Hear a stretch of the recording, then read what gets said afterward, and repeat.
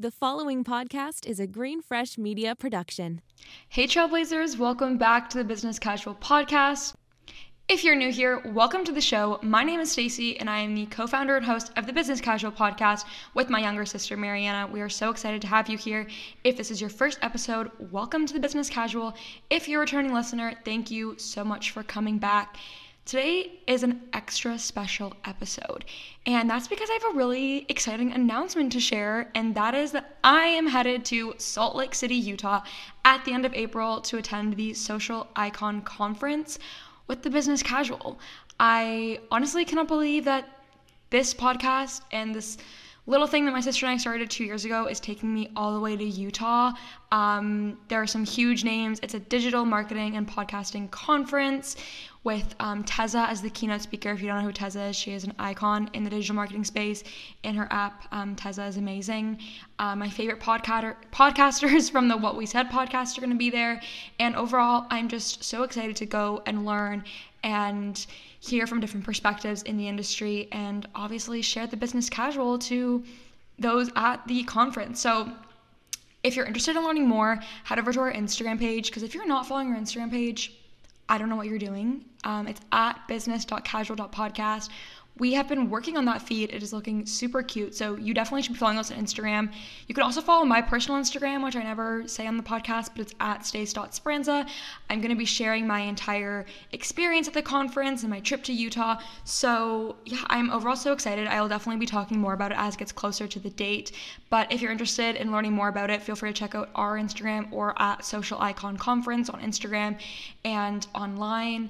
And thank you so much again, because this wouldn't be possible if it wasn't for all of you listening. So thank you so much for tuning in every single week and for always being so supportive and for being trailblazers and for following us on Instagram and always interacting with us. It truly means the world, and I cannot wait to share more about this.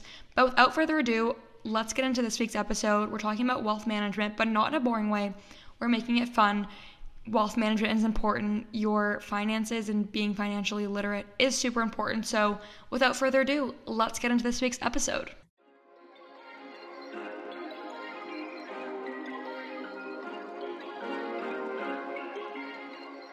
Hey Trailblazers, welcome back to the Business Casual Podcast. I am pleased to bring you another insightful conversation and welcome today's guest to the show, Candice J. Hi Candice, how are you today? Hi, Stacy. Pleasure to be here. I'm doing great. How are you doing today?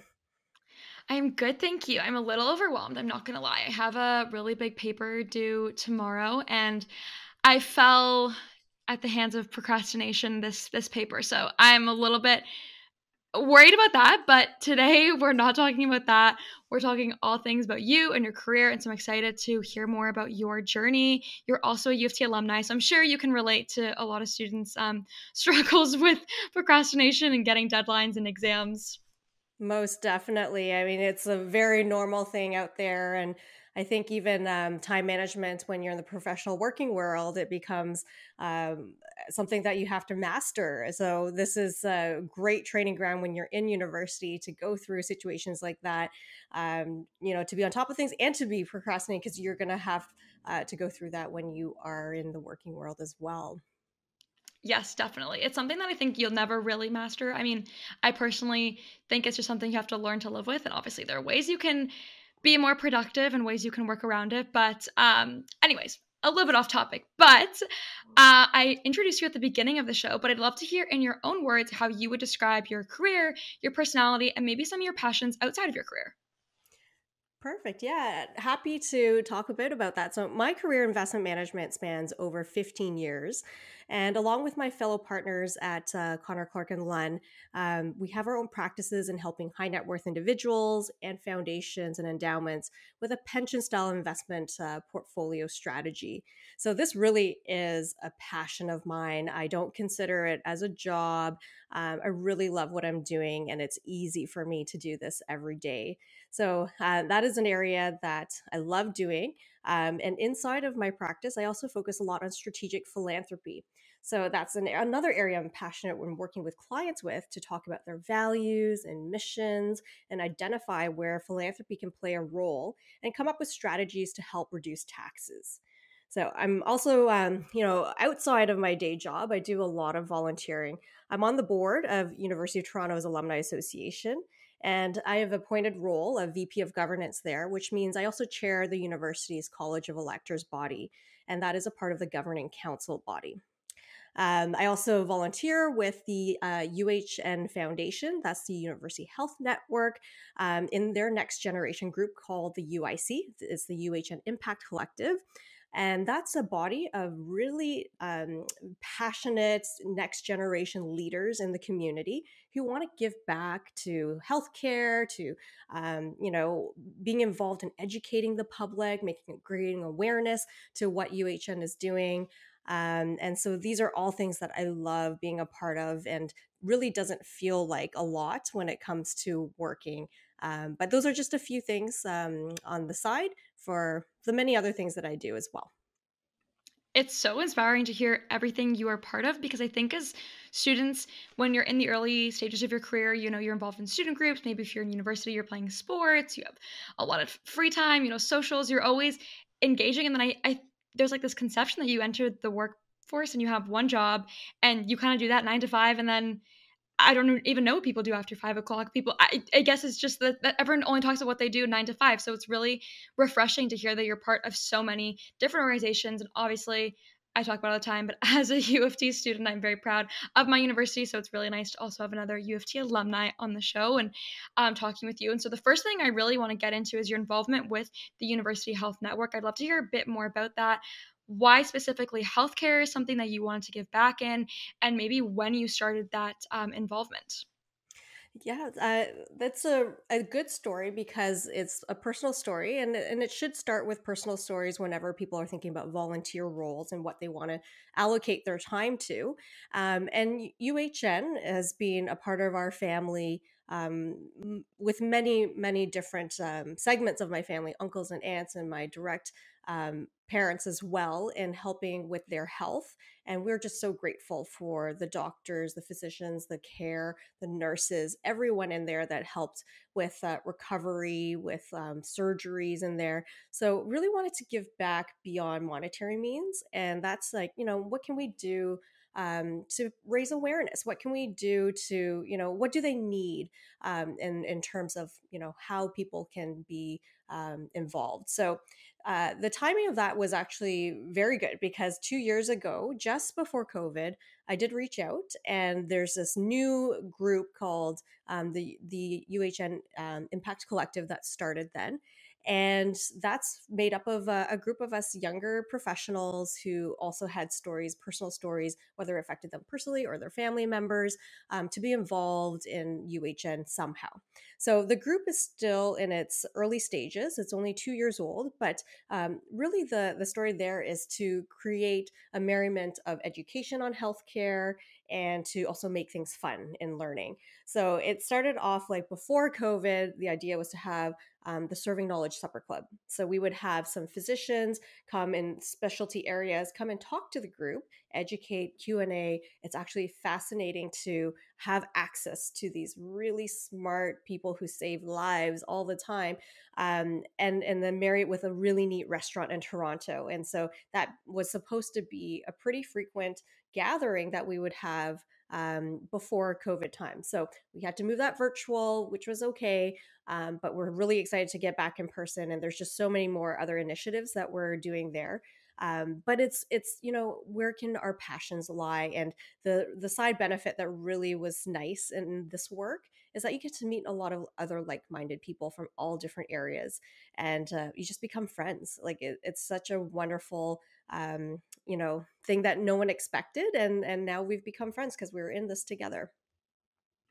Definitely. I think it's important, again, to talk about finding, friends and mentors and like peers outside of your career and work, because while you spend a lot of time with those in your workplace, it's also important to have like other groups outside of work and where you spend majority of your time to kind of bounce ideas off each other, like feel inspired. So it's really nice to hear about your involvement in that. And then, as you mentioned earlier, you have so many other, like you're on the board at U of T Alumni Association. I saw that you're an activator in SheEO.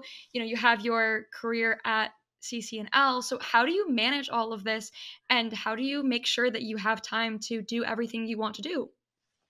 So, like we were just talking about, you have to be a master of time. You have to keep things efficient. You need to know what's important and prioritize your family, first of all, making sure that that's well taken care of, and then your career and everything else that you do. I don't spend much time on things that I'm not passionate about because Hmm. otherwise I won't have a lot of time. But Right. the way that you go about it is that you have to compartmentalize. You got to make sure that this day is doing this. You have my calendar is always full booked, and I'm calendar planning all the time. You become a master of doing that. So in that sense, you will create time, and you will make time for things that are important. There's always enough time to do that. So maybe you don't get to watch your favorite TV show just at that moment, but maybe you can catch up later on. So these are the types of things that you end up going through, and you give and take, and just make sure the things that are important to you have allocated time towards it. And on that topic, you mentioned watching your favorite TV show or maybe doing something for yourself. Do you feel burnout, or like what are your tips when you're feeling that your calendar's been full for maybe a couple weeks and you're really needing to take a step back from anything? Like, how do you navigate that, and how do you ensure that you're still giving yourself to 100% of the things you want to, while also making sure you're giving yourself 100% of you? Burnout is a real thing. I think the most important thing is to recognize burnout, and when you can feel it and do something about it. Don't just keep it in the back and just say you got to keep going. So sometimes you have to do that, but I think recognizing it is just so important. I think in COVID, everyone had to experience it differently and in a Hmm. new way. And I would say in last year, I probably felt it 7 months in, and recognizing like, oh my goodness, like I need something to make myself happy. Like what can you do to reward yourself? What can you do? Like you probably haven't really gone out, you haven't really bought too many things, you're just so focused on work. As probably a lot of people have mentioned speaking with you, it's the access to work is so much more in front of your face. You wake up, it's there. You go to sleep, it's Yeah. there. It's on your phone all the time. And what else are you doing? You're not going out, so you end up working a bit more. So to recognize when you need to take a step back to, enjoy a dessert, or to buy something that is a nice treat for yourself. Sometimes that is enough to help and to refresh yourself. Sometimes you need to recognize I need to take a day off, or on the weekend actually have a weekend and enjoy yourself, be outside. Mental health is just so important. So as long as you take action to do things to make yourself healthier, then the burnout can be mitigated a lot more, and it wouldn't last a very long time. But it is to make sure you do take steps to do that. And do you think now, as you reflect on your career thus far, are these things you've learned throughout, or do you think that this is something that you kind of had to be put in a situation where you felt burnout to really recognize and then learn from it? How did you kind of navigate it in like the earlier stages of your career when you're trying to really make a name for yourself and do everything you want to and put your 100% of yourself into your career, while also, being a young adult, being a young professional, and trying to navigate that as well? So how did you kind of navigate that world? So, a lot of things in the beginning started off with great mentors and sponsors. And mentors, they can come naturally, or you can go through some formalized programs for it. But you find good people along the way, and you find different mentors in your career as well. And mentors can help recognize some of these things as well, give you some good tips, can suggest some things like, hey, maybe this weekend. Really don't think about anything. Go on a holiday, go and do this. As you tell them your story, as you catch up with them, they can recognize that probably before you do, especially in the early stages of your career. And sponsors, on the other hand, are very important as well. And they're the people that are really there to support you no matter what. They're the ones, without you asking them, will put you forward and suggest you to other people, and to have like unsolicited guidance there. So uh, in the early stages, do rely on the people around you that you can trust, and they will help you through it. There's plenty of people out there who want to give back, who've gone through it, who are just very excited to help out new grads and young people in their careers. But I would say in the beginning, for me, I was head down, work hard, and sometimes I didn't realize it. I had to be tapped on the shoulder sometimes, be like, hey, Candice, you're doing a great job. You can be recognized for this, blah, blah, blah. And I had no idea. And I'm like, oh, that's so nice to hear. I'm just working as hard as I can, doing everything I can.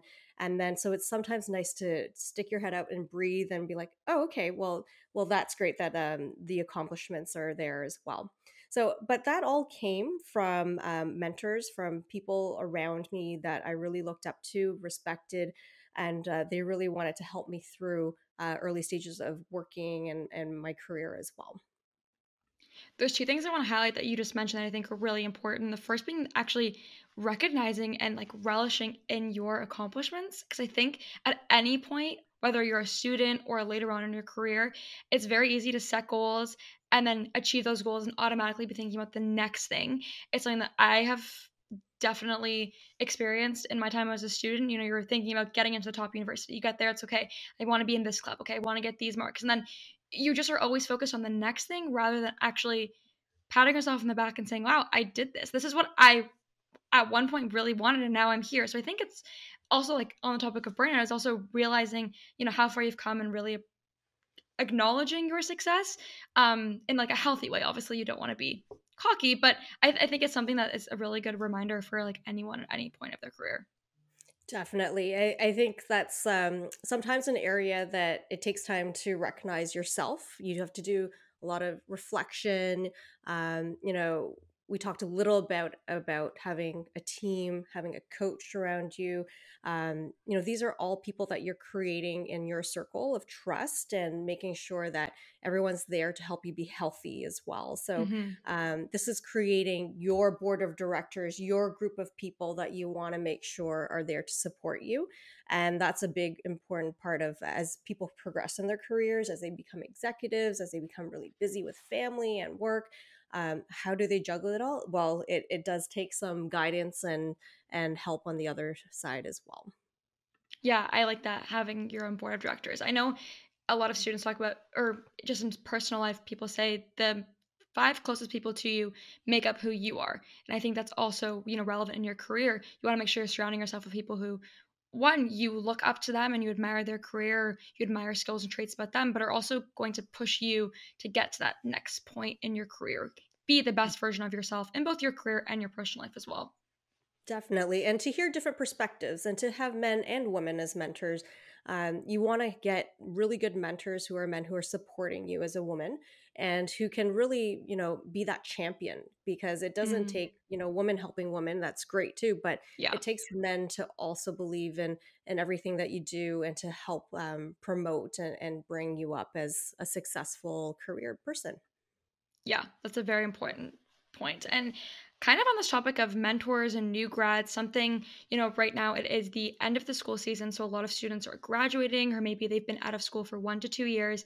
And something that I've heard a lot of my friends talk about recently is the idea of not knowing what's next and knowing that you want to maybe be at some point in your career eventually, but don't know the steps to get there, or you don't actually know what your passions are. You don't know really what is happening once you graduate. Do you have any, what was your journey with this? Did you always know you wanted to be in wealth management? Did you always know what your passions were? And if you didn't, maybe how did you kind of start to figure out what you really were passionate about and what you really wanted to do? Yeah, I would say that's the most common ways that people have no idea what they want to do. And some people do, which is amazing. But I actually thought I wanted to be in marketing. So when I was in Wow. high school, I thought I wanted to be this master marketer, love the idea of being in the industry, took specialized courses for marketing in university, and was really on the way to thinking, this is what I want to do the rest of my life. And then I realized in my third, fourth year that, maybe not exactly what I wanted to do. And I did my dream job at that time, which was being a teller at a bank. And that was, wow, so fun. And that really started igniting my passion for the banking side and really not knowing where that was going to take me, but was just so happy to be a branch teller in the beginning during university. And then when I graduated, I was recommended to investment counseling right away. So I'm lucky because I did get to start day one of my career after school in the field that I am now in wealth management. Not everyone gets that, and I thought it was too good to be true. So in the first 5 years, maybe first 2 years, you're like, oh, this is so great. You're just absorbing, you're learning, you're working hard. And then you're like, this can't be it. This can't be like, I couldn't have found my passion and career already. That's insane. People change jobs like 7 times in their career. So I did obviously go through an exploration, like maybe there are other areas within wealth or in the finance world that was supposed to be my calling. So you do that search, you talk to lots of people, you try to see like, okay, is this an area I would like? And in the end, I decided, no, I love wealth management. This is my home. This is where I love to be. And really like grew from there. And it just bloomed after I was comfortable with that decision and feeling. And honestly, haven't looked back. It's been, so when I say 15 years, it's 15 years from day one of graduation and being able to do what I love and helping out the families that I do with their wealth as well.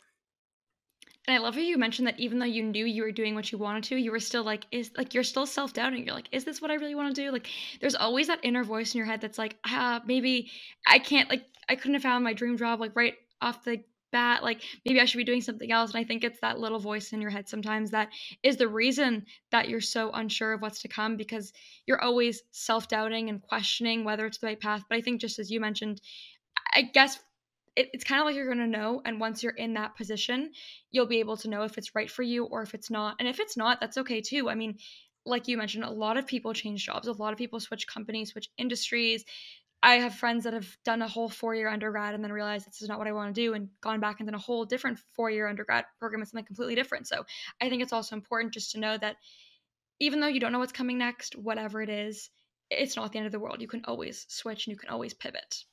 Exactly. And I was always thinking as well, like, this can't be it. Like, I actually want to have more education. I want to go get my master's, but I really didn't need it because I was in the area that I was so passionate about. And like every time I asked a manager or the boss, like, should I get my master's? They're like, well, why? You don't need it. Yeah. So I'm like, but I just want it. And so, you go through a lot of different thought processes in your career and trying to make the best decision for what you need. And sometimes you do just take that extra course or you take the extra degree and get further that way. Or sometimes you don't need to and you just take your professional designations, and that's really what's needed. But the self-doubt is there. And I think this is why a lot of people tend to change and to Mhm. question. And for women as well, imposter syndrome is constantly there, and as a topic of even the most successful people feel it, and I don't think it ever leaves you. So this is an area that you work on constantly, and you make sure that you're very comfortable with what you found. Yes, 100%. And now talking a bit more about your career in wealth management, can you give young professionals, or I think in my mind, when I think of wealth management, I think it's something that is for very wealthy people who are very later on in their life and in their career. So when should someone start thinking about wealth management? It's something that applies to everyone. Give like us a brief overview about wealth management. So, absolutely everyone should be thinking about it. Don't think that it's only for someone who's accumulated a lot of wealth. It's, from your first paycheck, you should already be thinking about it because you want to start early. And what's very amazing for young people is that time is on your side. And the earlier you start investing, there's so many proven charts that show the earlier you start, the more wealth you accumulate, and it's compounded that way. Is the power of compounding. It's one of the eighth wonders of the world. So that's what Einstein said.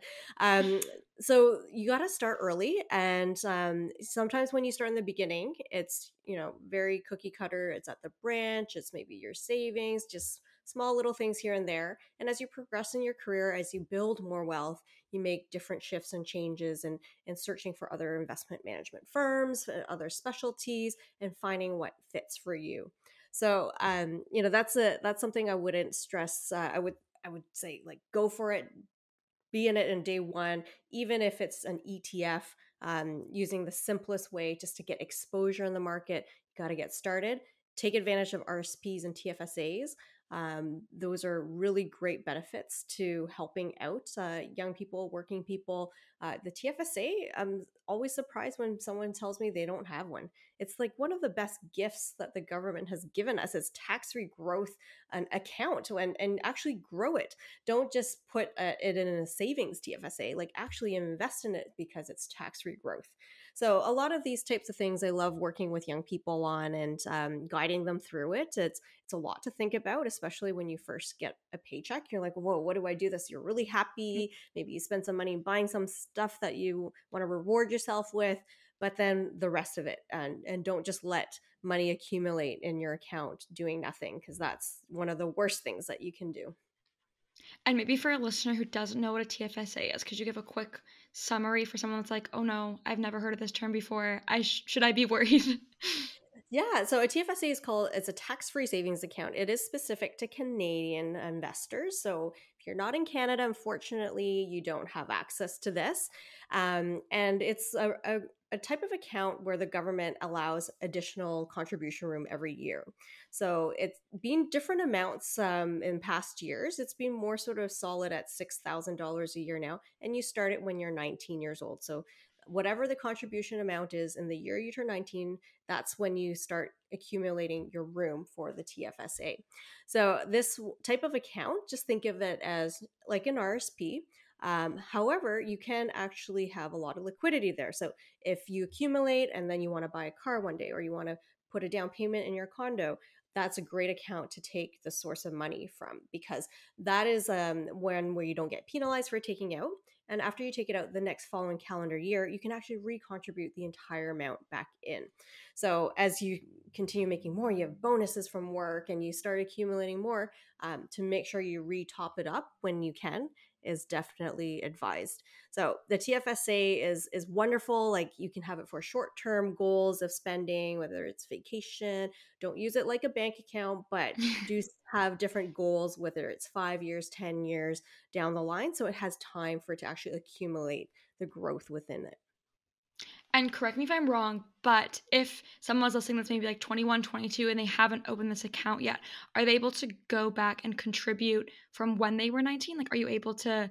Yes. Yeah, Yes. I don't know what the correct word is, but you can kind of go back as if you were 19 and put that Yeah. $6,000 in or whatever it was at that time. Exactly. So you can catch up to Right. any of the years that you haven't contributed. You just add up the time, but work with your advisor on that, and they'll make sure that you don't over contribute, because I've had sort of nightmare scenarios where people did over contribute and then you get penalized with interest. So that's not a fun process to go through. So just be careful about the over contribution, and the same goes for the RSP, the Registered Retirement Savings Plan. If you over contribute, you also get penalized. So the emphasis is to work closely with your advisor to make sure that you're doing the right thing. Yeah, and on this topic of, working with financial advisor, making sure like you have financial literacy, do you have any like tips or resources for people who maybe don't advocate enough for themselves when it comes to their finances and savings? And, right now we're living in a very crazy time. There's wars and conflicts, and inflation is being talked about. Gas prices are through the roof, and there's a lot of talk, especially among young professionals, about this idea of like saving and not being able to ever afford anything. So do you have any like general tips, or maybe some like starting points that are really good to learn a little bit more about financial literacy and make sure that you're taking account of your finances and savings? Definitely. I think you have to be sure that you educate yourself. No one is going to be the biggest advocate for your money other than yourself. Maybe your parents too. And maybe they say, hey, you got to start investing. And some people have been lucky to have parents that maybe started an account for them while they were younger, and to go through that process of education. The biggest thing is be educated, read about these things that are out there, find resources. That there's a lot of free resources online that can help you understand where to go. Talk to professionals. A lot of professionals will be happy to talk to. Lots of free webinars out there on financial literacy, and just making sure that you own that relationship.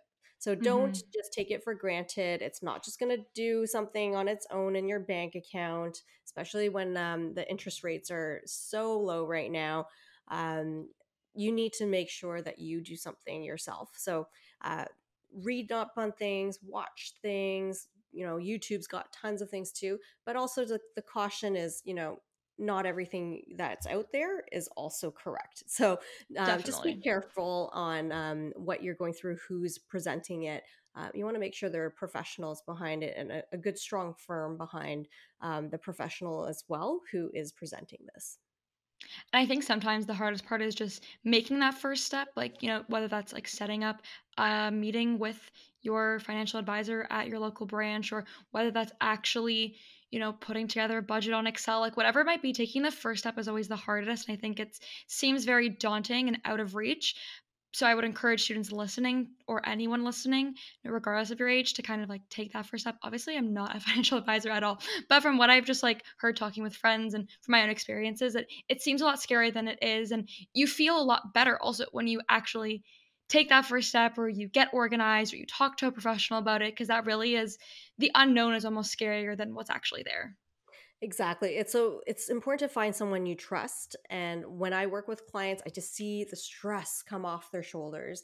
Like, it is amazing that after everything is said and done and put together, they're just finally able to concentrate on their life, to do what they're really good at doing, whether it's in their careers or if they're retired, to actually enjoy retirement and not to think and stress about money that way. And like to think that in the back of their head, there's this thing they haven't really figured out yet and haven't felt comfort in actually setting it up to what they want to set it up to. So that is one area that I see all the time for people. And as life changes, your situation changes.